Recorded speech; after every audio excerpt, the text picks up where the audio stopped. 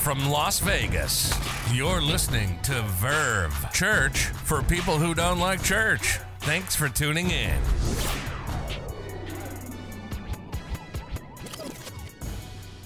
There are some really strange laws in various American states.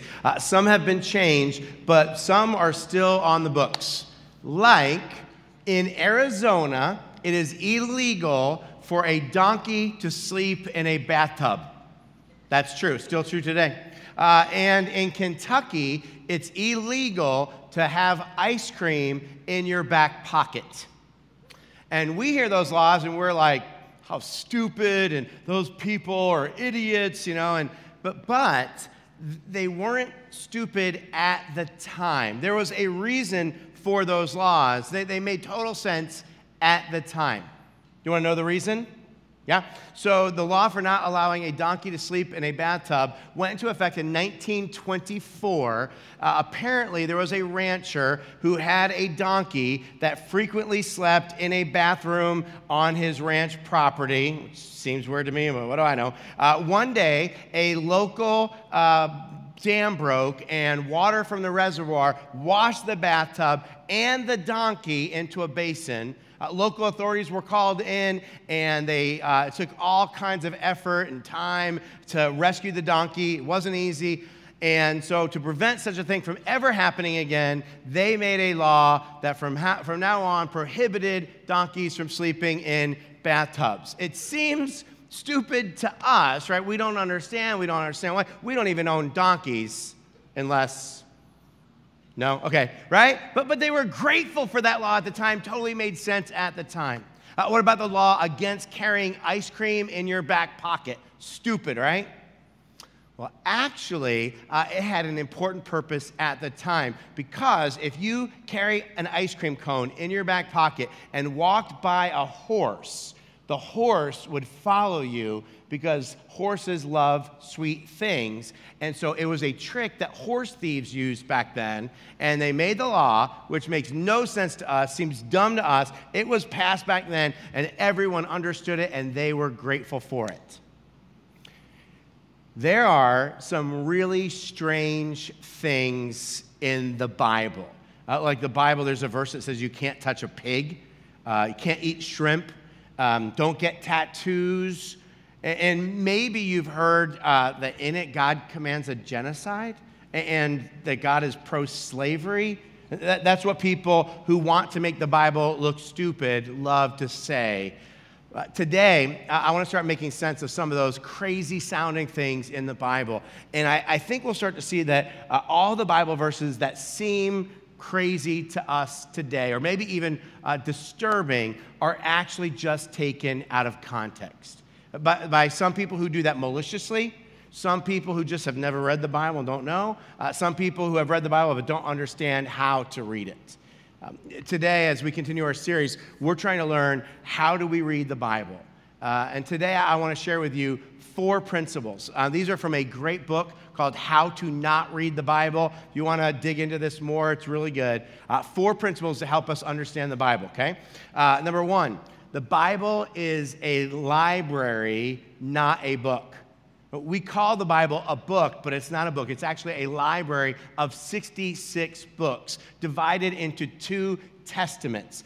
The word testament means covenant. A covenant is an agreement. And the Old Testament, the part before Jesus comes, or the Old Covenant, is the agreement that God made with the Israelites, the people who were ethnically Jewish, about how they could know and worship Him. Okay? And then the New Testament comes in, and it's an agreement that God made with all people through Jesus in how they could worship and know God. And when He puts in the new agreement, it does away with the old covenant. The Bible was written beginning around 1400 BC, so like 3,400 years ago, and through about 100 AD. It was written by 40 different authors across 3 languages, 3 continents. The authors included shepherds, farmers, fishermen, priests, kings, philosophers, tent makers who lived in different periods of time, had different life experiences and personalities which affected what they wrote and how they wrote it. But behind all of these human authors was God's Spirit who was inspiring and guiding them. We're told in 2 Timothy 3:16 that all Scripture, every word of the Bible, is inspired by God. So the 66 books of the Bible, they are composed of different kinds of literature. There's poetry in the Bible. There's history in the Bible. There are letters that were written to people in the Bible. There are some Christians, you may have met one of these Christians, who very proudly proclaim, I always take the Bible literally. Well, okay, but you should take it literaturely. I made that word up. I just made that word up. Like I'm a word inventor. And so what I mean literaturally, meaning you should read it according to the kind of literature it is. That's how you best honor, respect, and understand the Bible. So for instance, if it's a poem, assuming that it's literal, because I take the Bible literal, that does not respect what God gave you. For instance, there is a love poem in the Bible that a groom writes to his wife on their wedding day. And look what he writes in Song of Solomon, chapter 7. He says, your waist is a mound of wheat. Oh man, romance is flowing. Things are going to be happening, right? He says, your waist is a mound of wheat encircled by lilies. Your breasts are like two fawns, twins of a gazelle. Your neck is like an ivory tower. Your eyes are the pools of Heshbon by the gate of Bath Rabbim. If that's literal, this guy just married a freak of nature, right? But it's not literal. You know what he's saying? What he's saying is, she's a brick house. She's mighty, mighty, letting it all hang out. She's a brick house. The lady sacked, and that's a fact, ain't hold nothing back. Ow, right? Right? So that's almost exactly what she's saying. Thank you very much. So knowing when it was written and what kind of literature it is should impact how we read it and help us to understand it, even the parts in it that seem a little crazy. For instance, let's say that you read this verse in the Bible, Psalm 137, verse 9. Happy is the one who seizes your infants and dashes them against the rocks. That's in the Bible. Happy is the one who seizes your infants and dashes them against rocks.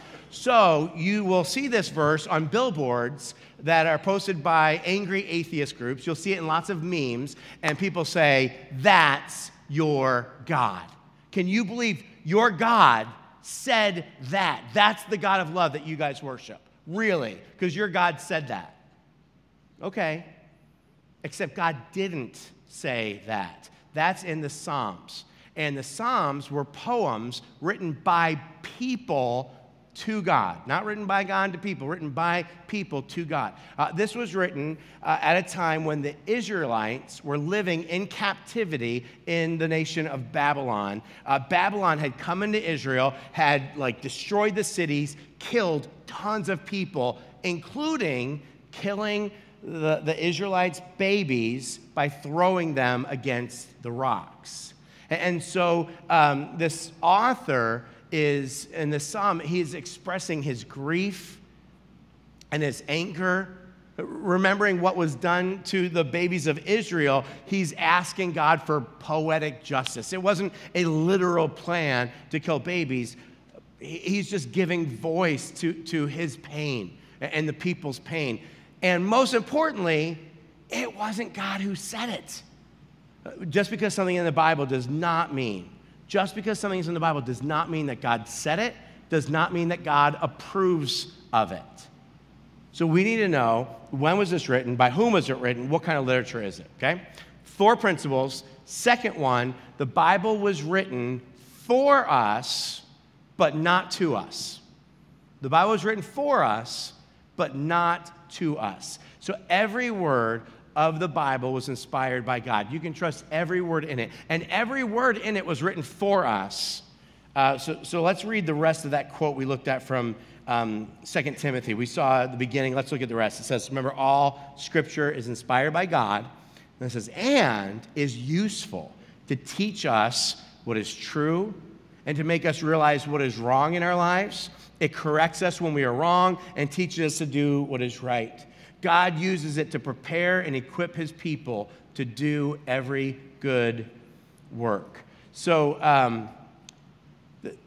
what this is saying is that everything in the Bible was written for us, and but it was not written to us. And so that's why it was written. It was not written in a modern language. It wasn't written to our modern culture and our modern assumptions. And so to understand it and get the most benefit from it, we need to try to enter the world of the people who originally read it. We need to try to hear the words as they would have heard them as best we can, which is how they were originally intended for them to be heard. Most people, when they start reading the Bible, the first question they ask is, what does this mean to me? What does this mean to my life? Which are good questions to ask, but it assumes that these words were written for me, directly to me, but it wasn't written to me. And if we read it that way, we can mistakenly read into it our presuppositions, what we believe and understand based on our experience, our culture, and our worldview. So we tend to read it through the lens of our culture and us, but it was not written to us or our culture. And we need to be aware of that. Otherwise, what happens is we can be confused by things we don't understand, or we might think something applies to us that actually doesn't. Or sometimes people will think there's a promise right there. I'm reading it in the Bible, and they'll think that promise was for me, and it's not. It was for someone else. And then they get angry with God when he's not fulfilling that promise, but it wasn't written to me. We need to ask, who was this originally written to and why? And if we do, we'll discover that the Bible verses that don't make sense did make sense to the original readers back then. It's just that we live in a different time. By the way, this is true not just of the Bible. This is true of everything. So for instance, let's say that you could get in a time machine and go back to the 1980s, okay, 40 years ago, just 40 years. And you said to this 1980s person, hey, I'm going to go surf the web. They would have absolutely no idea what you were talking about. They would just look at you blankly, and they would be like, so you're going to get on a surfboard, and is this a really big spider web that you're going to, right? It would make no sense to people who lived just 40 years ago. So, of course, when we read things that were written 4,000 years ago, some of it is going to be a little hard to understand. Now, the truth is, most of the Bible is easy to understand. If you read through it, page after page, you rarely get stuck, and it makes sense. But when you do get to something that doesn't make sense, that might be confusing or even a little bit disturbing, don't be caught off guard. It's because it was written at a different time to a different people living in a different culture. And if we just pause and ask, who was this originally written to and why, we'll often find that there is something important that we can learn for us. Even though it wasn't written to us, there's often application that we can make, even those parts that seem confusing and weren't written to us. Okay? 4 principles. First, the Bible is a library, not a book. Second, the Bible was written for us, but not to us. Third, don't read a Bible verse. Don't read, you don't expect to hear that in church. Don't read a Bible verse. Instead, at least read the paragraph. Or even better, try to read the whole chapter. And if you can, and it's very simple with Google and stuff today, try to understand the context of the book it's in and maybe how that book kind of fits into the whole Bible. Because if you just read a verse, then it's really easy to not understand it or to misinterpret it. Again, that's not just true of the Bible. That's true with everything. For instance, let's say that you came into my office. Let's pretend I had an office. And you came into my office and you saw on my desk a quote. And the quote said this: just for once, let me look on you with my own eyes. Okay, so you read that and you went, what does that mean? And you decided, oh, it's probably something that someone said in that Netflix show, Love is Blind, because they can't see each other, but they just want to see the person with their own. That must be what it meant. Or you read it and you're like, oh, I know. That person's talking about seeing someone with the eyes of their heart. because they've seen him with their eyes, but not the eye. Oh, what a beautiful sentiment. But that's not what it means. Some of you know exactly what that means, and you know how to say it with a deep voice. Let me look on you with my own eyes. It's not very good, but you know how to say it because it's from Star Wars, and it was spoken by Darth Vader to his son, Luke. Just for once, let me look on you with my own eyes. Oh, that's what it means, right? And just like the Bible, Star Wars is this epic story. It covers different time periods. It covers different generations of people. There's one major plot that goes all the way through it. But within that one plot, there's different storylines. There's different characters. And man, when you know all of that, oh, that quote makes perfect sense. You know exactly what it means. Same with the Bible. That's why you don't just read a verse. At least read a little bit of the context, right? The verse will mean so much more if you read the paragraph or the chapter or even eventually the whole book of the Bible it's in. One example of how you can go wrong when you just read a Bible verse. There is a vegetarian group that will not be named who hand out pamphlets telling people that they can't eat meat, and on their pamphlet they have a Bible verse. And so, well, apparently God said it. The Bible verse that they hand out to you is Genesis 1:29. It says, "Then God said, I give you every seed-bearing plant on the face of the whole earth, and every tree that has fruit with seed in it, they will be yours for food." Oh. I mean, there you go. Apparently God says, right? It's right there in the Bible. You're supposed to eat trees and plants and fruit and kale chips, right? I mean, there it is, right? That verse definitely backs it up. So I guess for lunch, let's go to that new vegan restaurant and eat fake hamburgers. I mean, that's what the Bible says. Unless you just don't read a verse. If you say, well, I'm going to keep reading, well, then you're going to get to Genesis chapter 9, verse 3, where God says, everything that lives and moves about will be food for you.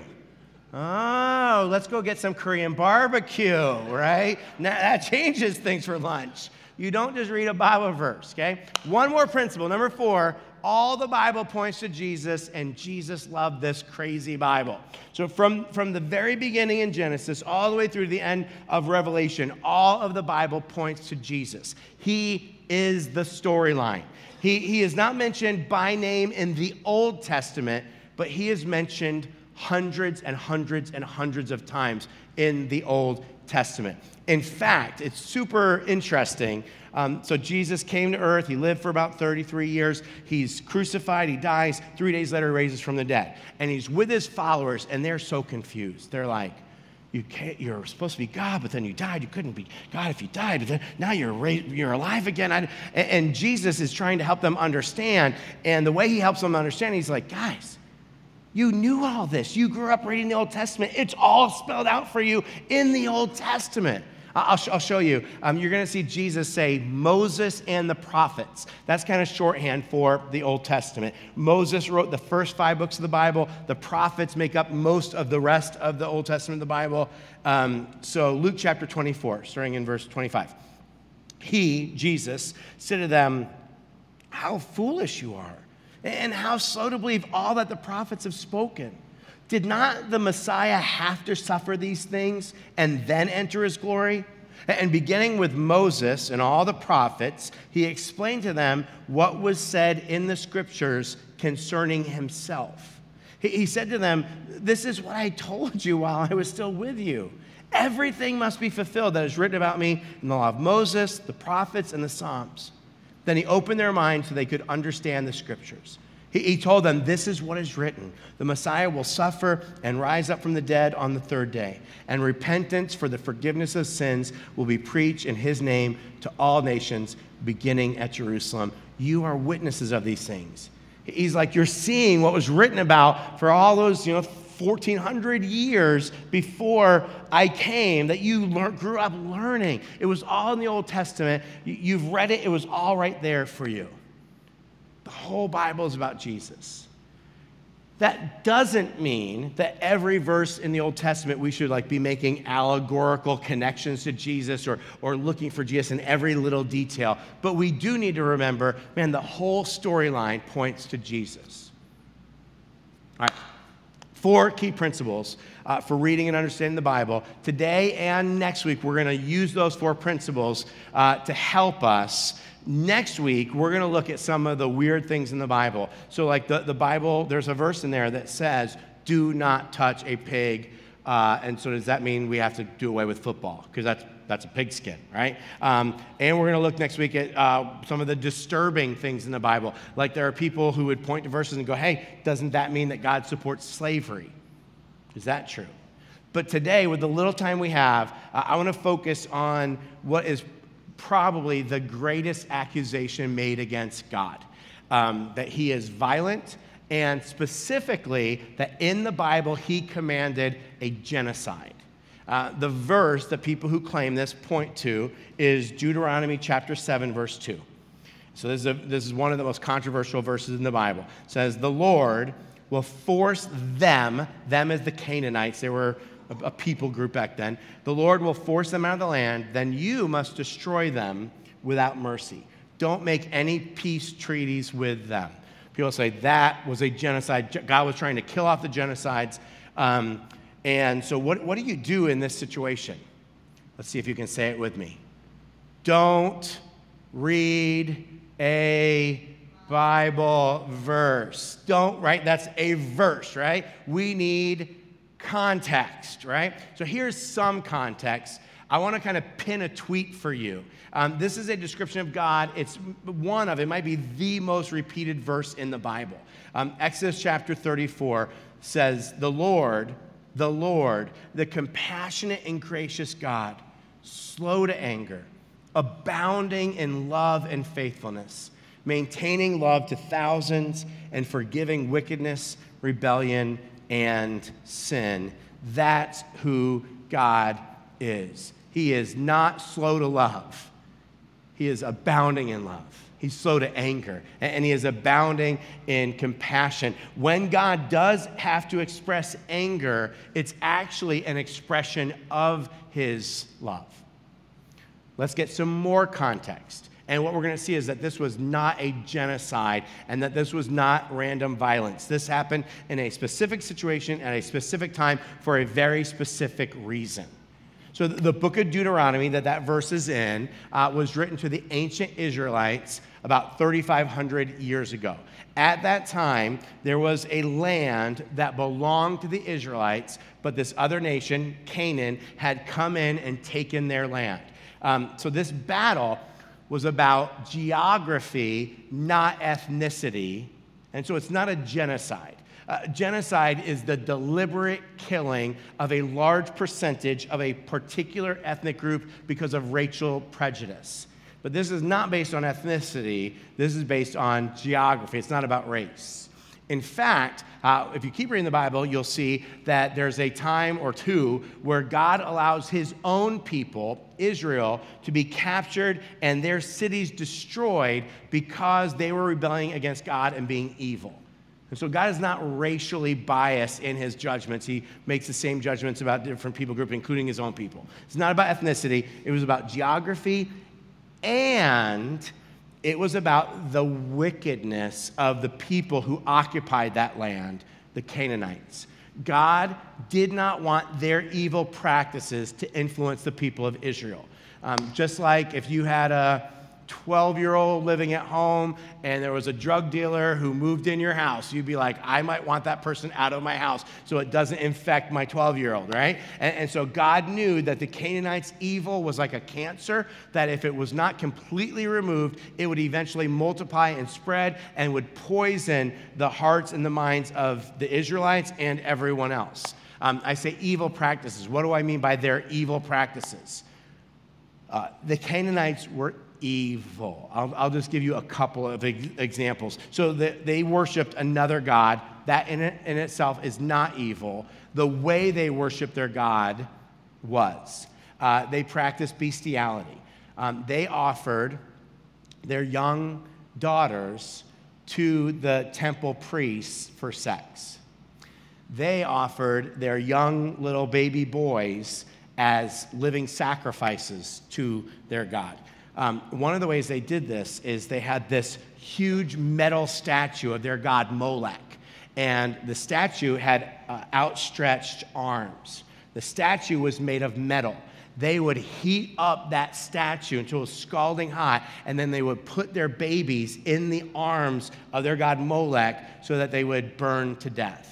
But they didn't want to listen to those babies crying, so they would have a big celebration right in front of the statue. They would have flutes and drums and be dancing, so they didn't have to listen to the cries of the baby who was being fried because it might kill their vibe. Repeatedly, we see God putting in guidelines and restrictions to help his people, the Israelites, to be separate and distinct from those people, the Canaanites, and their practices. One example, some people claim that the Bible says you cannot get a tattoo. Why do they claim that? It's in the Bible. Leviticus 19:28, look at it. It says, "Do not cut your bodies for the dead or put tattoo marks on yourselves. I am the Lord." God said it. There it is. You can't get a tattoo if you just read a Bible verse, right? But if you decide that you want some context and you read more, what you discover is that the Canaanites would slash their bodies and mark themselves with ink, with tattoos, to worship their god Molech. And so what God's actually doing here is telling his people to not enter into the worship practices of these evil people and their evil God. And that's why he told them that they couldn't get these tattoos. That is not why people get tattoos today. It's a completely different thing. So, Canaanites were evil. But even with that, God gave them so many chances. You remember our pinned tweet? It was that God is slow to anger, abounding in love. If you get more context, you'll discover that God gave the opportunity to the Canaanites to turn to him, to put their evil behind them, their wickedness behind them, and turn to God so that they could avoid battle, avoid death for hundreds of years. God gives them warnings, and he calls them to turn away from the evil and turn to him for hundreds of years. And that's exactly what he hopes will happen. I mean, God created those people and everyone in love, to be loved by him, to be loved, to love him in return. There's another place in the Bible where God says, "Do you think that I like to see wicked people die?" says the sovereign Lord. Of course not. I want them to turn from their wicked ways and live. In fact, there's another story in the Bible, you may know it, where there is another nation that is equally, maybe even more evil, the Ninevites. And God sends someone named Jonah to the Ninevites to warn them, just like he did with the Canaanites, hey, turn from your evil ways and turn to God, and you will not be destroyed, you'll be saved. And you know what happens? All the Ninevites do it. They listen and they turn away from their evil and they turn to God, and they're all saved. God always wants to show everyone compassion. He gives everyone every chance. But the Canaanites absolutely refused. They would not turn to God. They would not turn from their evil ways. And so God finally makes a decision that to protect everyone else, it's time to get rid of their evil presence in the world. You know what's really ironic? One of the things that people say against God, one of the accusations they've made, you've heard this, is they say, why does God allow all the evil in the world? Right? If God is good and God is loving, why doesn't he do something about all the evil in the world? And here in Deuteronomy chapter 7, we see God doing something about all the evil in the world, and everyone says, look, there's God commanding genocide. It's like, which way do you want it? Right? God is not violent, and this was not a genocide. And we need to read just more than just one Bible verse. We need to understand the context. And when we do, we see, man, God is always slow to anger, and he's always abounding in love. And this was a specific time, a specific situation, and this was necessary. You know, the whole story of the Bible is the story of God's love for us. When you read the whole thing, you're like, man, it is the story of God's love for you. And here's the truth about us. We can be evil. Maybe not in the sense of the Canaanites, but Man, if we had a day where we all came and you could see every thought I've ever had and all the things I want to do or say and things I do and things I said do and things I say, and right, you'd be like, oh, you're kind of evil. And I would look at you and all your stuff that all of a sudden was revealed, and you'd be like, oh, yeah, I'm kind of evil too. We're all kind of evil. You know what our sin makes God? It makes God angry. It should. Like, what kind of God would God be if he just said, I just overlook evil? No. And so how does God respond to our evil? With patience, with grace, by sending Jesus. And God says the same message he's been saying all along to us. He says, if you just turn from your sin and turn to Jesus, you'll be forgiven and you will be saved. There's a Bible word, it's just the word that existed in the language back then. Repent. Repent means to turn. It means to turn away from your sin and turn to Jesus. Look what the Bible says in Acts chapter 2. It says, repent, turn from your sin, turn to Jesus, every one of you, in the name of Jesus Christ, for the forgiveness of your sins. And you will receive the gift of the Holy Spirit. It means God is going to move inside of you, do the rest of your life with you. You'll never be alone. You'll have his power. It says, the promise is for you. Who? The people he was speaking to that day, not us, and your children, their children, and for all who are far off. That's us. Now we're included, right? For all whom the Lord our God will call. He says, repent and be baptized. Baptism is when a person is lowered underwater and then raised up out of the water. It symbolizes this spiritual cleansing of all your sin, and it identifies us with Jesus because he was buried and then he raised out of the grave to new life. And in the same way, we get to be buried in a water grave, and then we're raised up out of the water grave to new life. And if you want to put your faith in Jesus and get baptized, or maybe at some point in your life you've put your faith in Jesus and for whatever reason you just never took that step of getting baptized, we're doing baptisms next Sunday. We do them every 2 months or so, and man, next Sunday could be your day. If you're ready for that, how cool would that be to make that your day? And so if you're interested, if you're curious, if you want to talk about it, go to verve.cc on your phone, verve.cc, and there's a link that says baptism. Click on that link, and what will happen is I'll email you or call you, whatever information, whatever contact you give me, and I'll say, hey, are you thinking you want to do this, or you have questions? And then we'll just go from there, and no pressure at all. All right? So I want to give you some time to think about how you need to respond to this. Maybe it's just like, man, I need to start reading the Bible every day. It would change my life. Maybe it's, I need to give my life to Jesus and turn from my life I've been living and get baptized next week. So we're going to give you time to think about that, time to pray, time to sing. Our band's going to lead us in 2 more songs. And also, if you'd like, you could take communion. It's on the tables in the back of the room.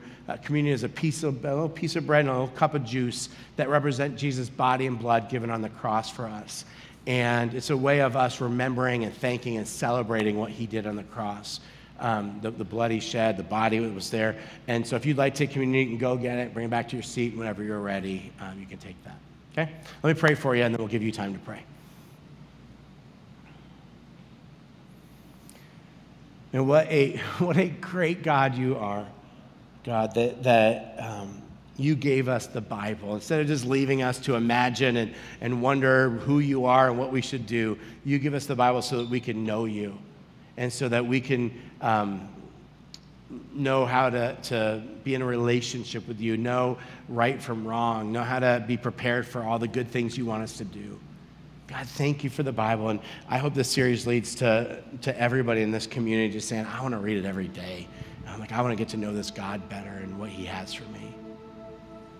And God, what a God you are, that even when we are evil, even when we think, say, do evil things, when we sin, you still love us. You still have compassion, and you call us to turn to you, put our faith in Jesus, and get baptized. Maybe there's someone who's ready to make that decision today. God, wherever we're at, we pray that you would give us faith. Give us more faith. We surrender to you, God, our lives to your love. We pray all these things in Jesus' name. Amen.